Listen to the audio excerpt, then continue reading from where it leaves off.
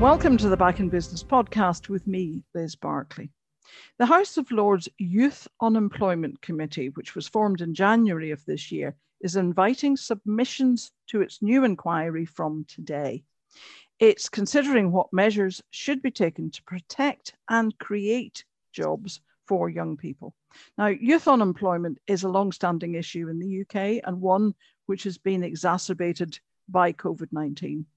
The latest Office for National Statistics figures show that under 25s account for more than 60% of the fall in UK employees since before the pandemic.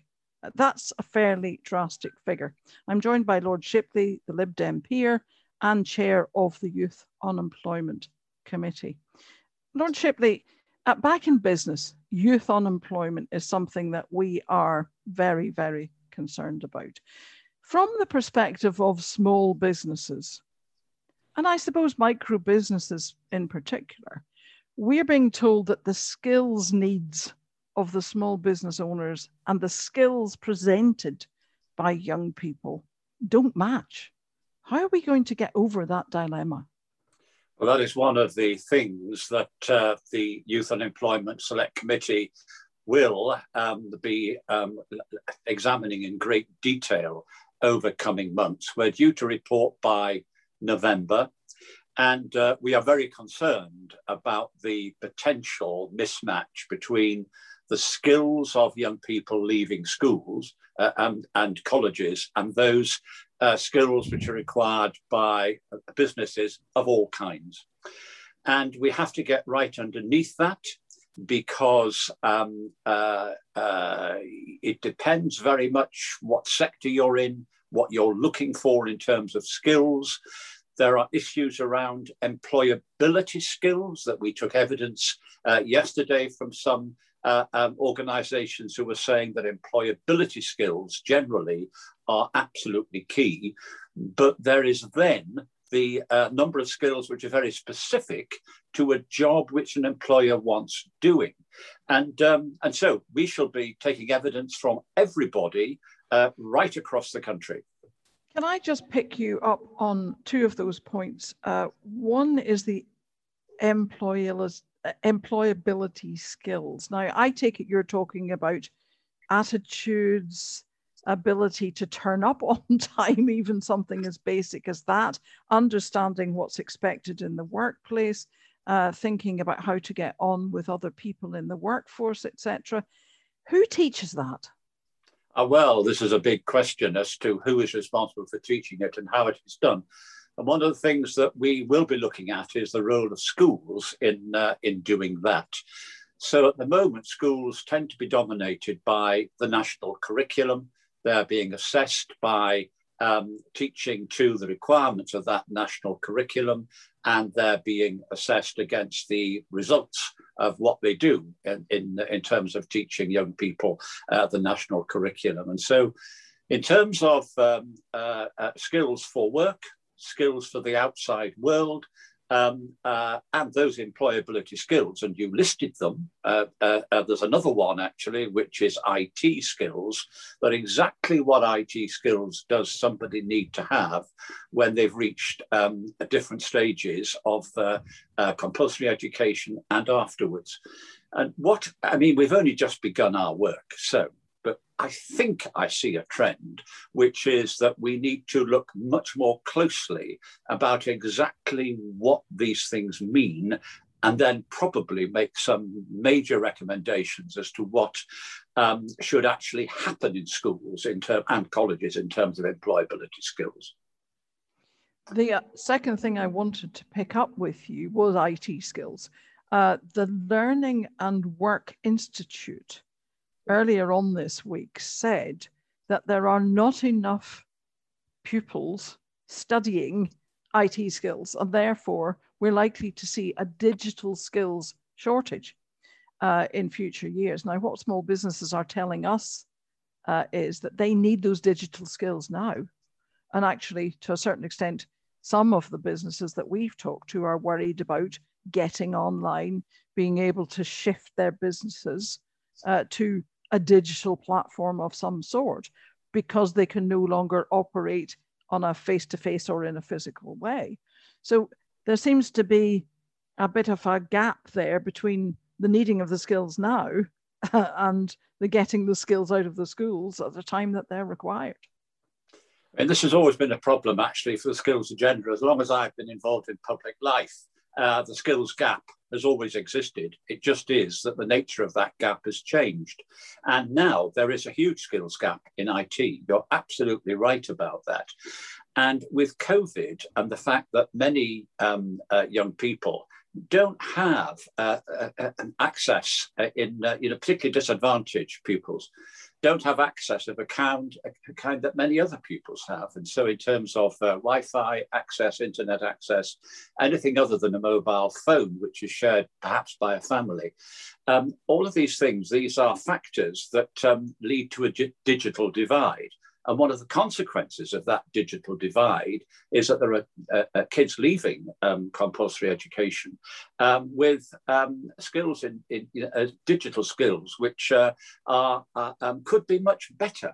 And employers are absolutely right. We should be investigating employer requirements in much greater detail over the coming weeks, because we need to understand better exactly what the gap is. So, not just there is a gap, which everybody would say, well, there's a gap and something must be done. It is, so what exactly should schools, government, colleges, employers be seeking to do?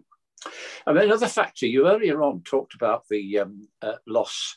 You understand there's unemployment figures and there are employment figures. And particularly disturbing, you said earlier that 60% of the loss in employment has come from the under 25s. But actually, for the under 35s, it's 88%. Now, these are huge numbers, and they are distinctly worrying as figures, because we face later this year, at some point, there will be an end to furlough. Who knows quite what that means in terms of tapering, its effect and so on? I really don't know. It depends how things go. But equally, we're going to have a large number of young people who are going to come onto what, let us term, the employment market in the course of the summer, either leaving education or maybe because of furlough, they're trying to find a new job.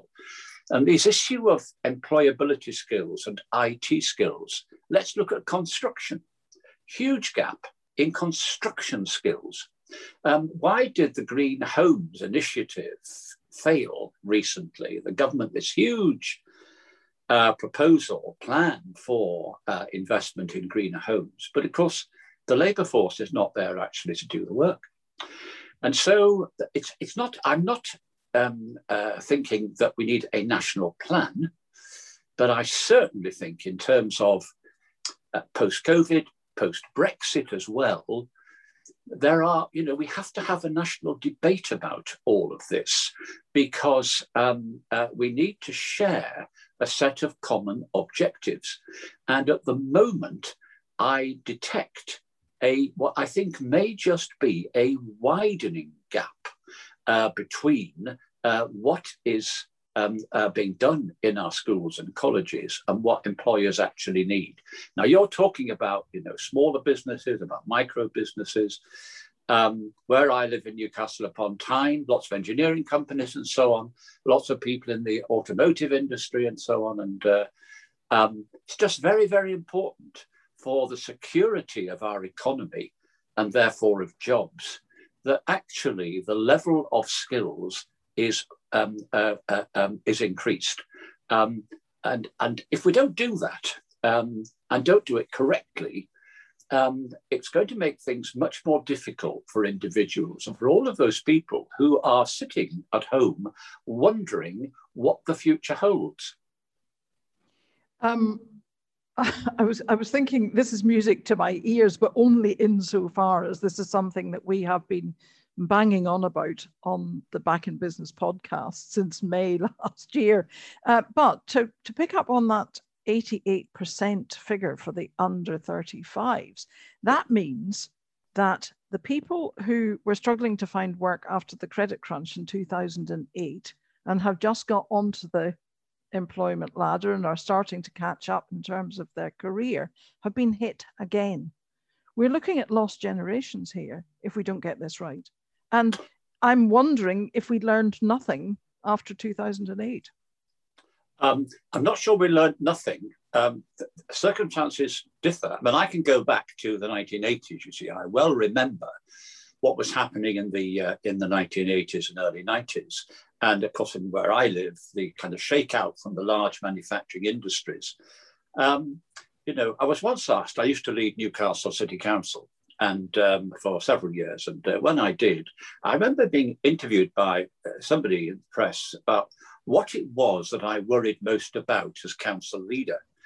And I said, I think you probably expect me to say getting re-elected or the level of council tax or something like that. I said, look, the thing that I worry about most is how we create the next generation of jobs for young people.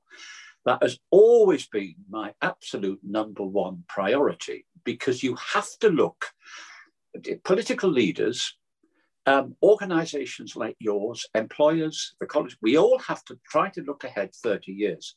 It is very difficult. Who saw the crash coming? 2008. Well, you know, what is the, you know, what will happen over the next 4 or 5 years worldwide? It's very difficult to say. What is the implication of Brexit?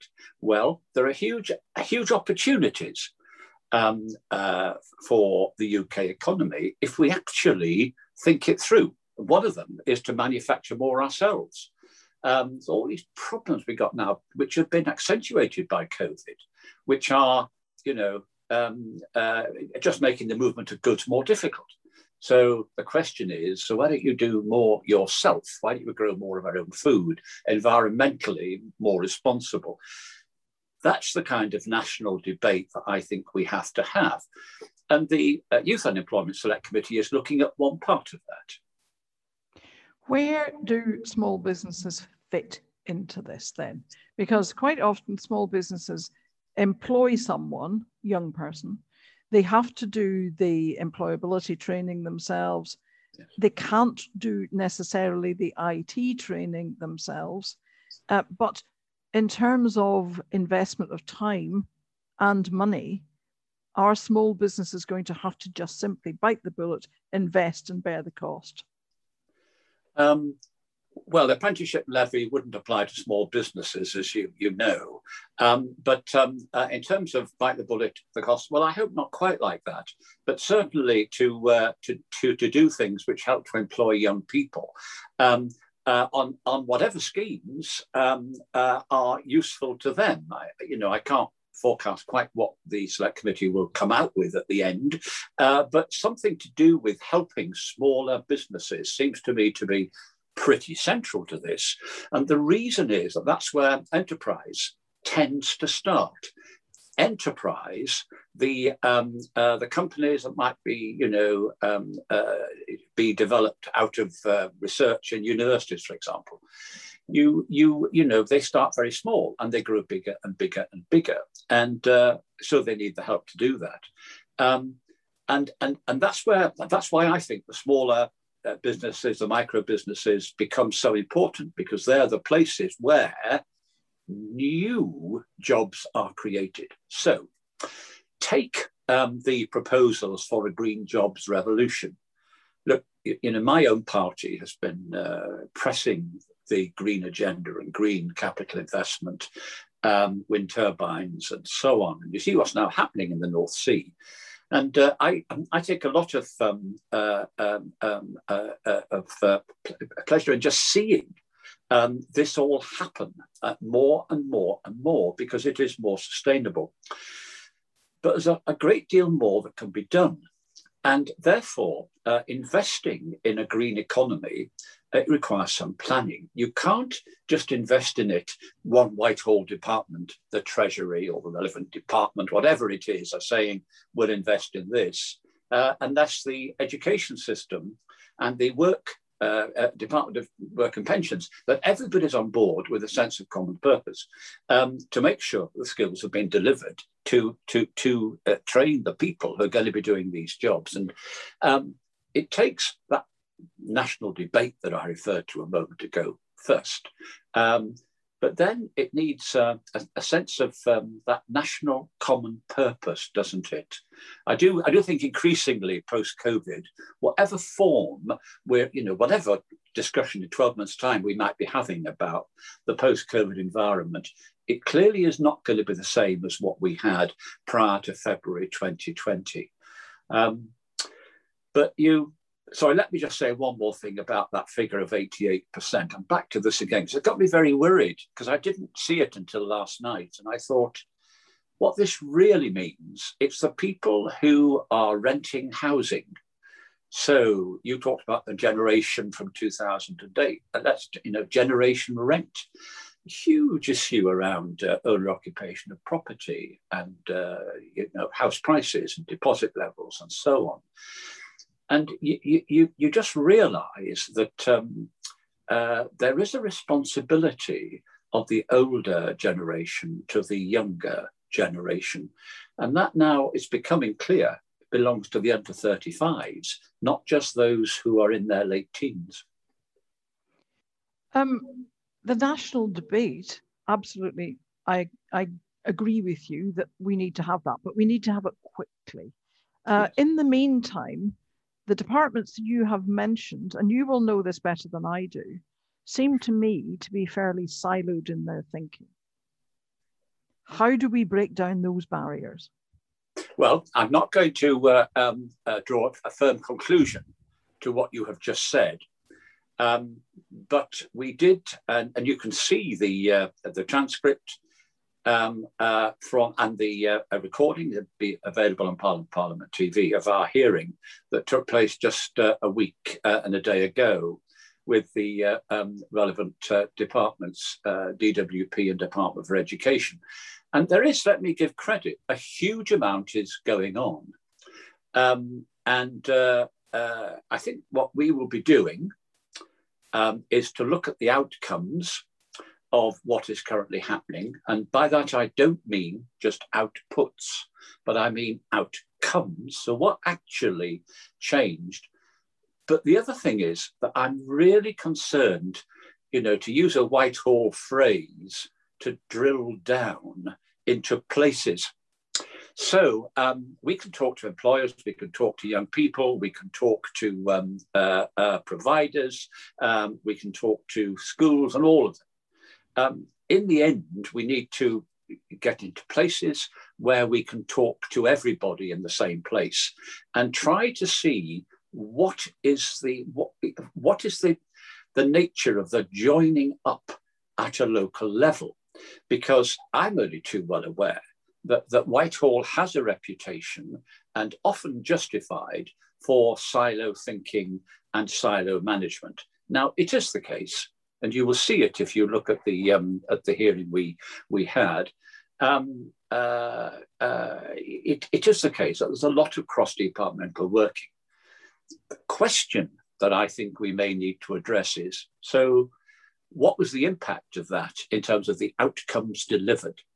So it won't be the amount of money spent. It wouldn't be the number of events that took place, things like that. It is actually, as a consequence, the following occurred and there was a real gain to society as a consequence of that joint working. So you're looking for what works, in other words, in simple terms. Yes, we're looking for what works, but we're looking to get young people into work. And that's the objective. If we were to get, employment, unemployment figures are produced very regularly.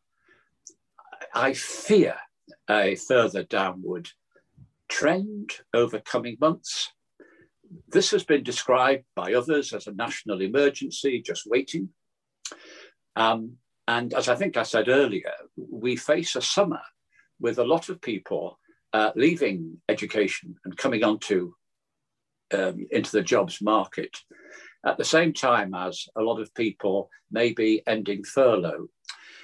And we have to have a sense of direction. So when you said a moment ago, we have to get on with it, you're absolutely right. I mean, I hope nobody thinks that they have to wait for the outcome of our committee. We are. I mean, we report in November. What we say and do, of course, is kind of being regularly reported over coming months, and people can take part, watch our hearings and so on.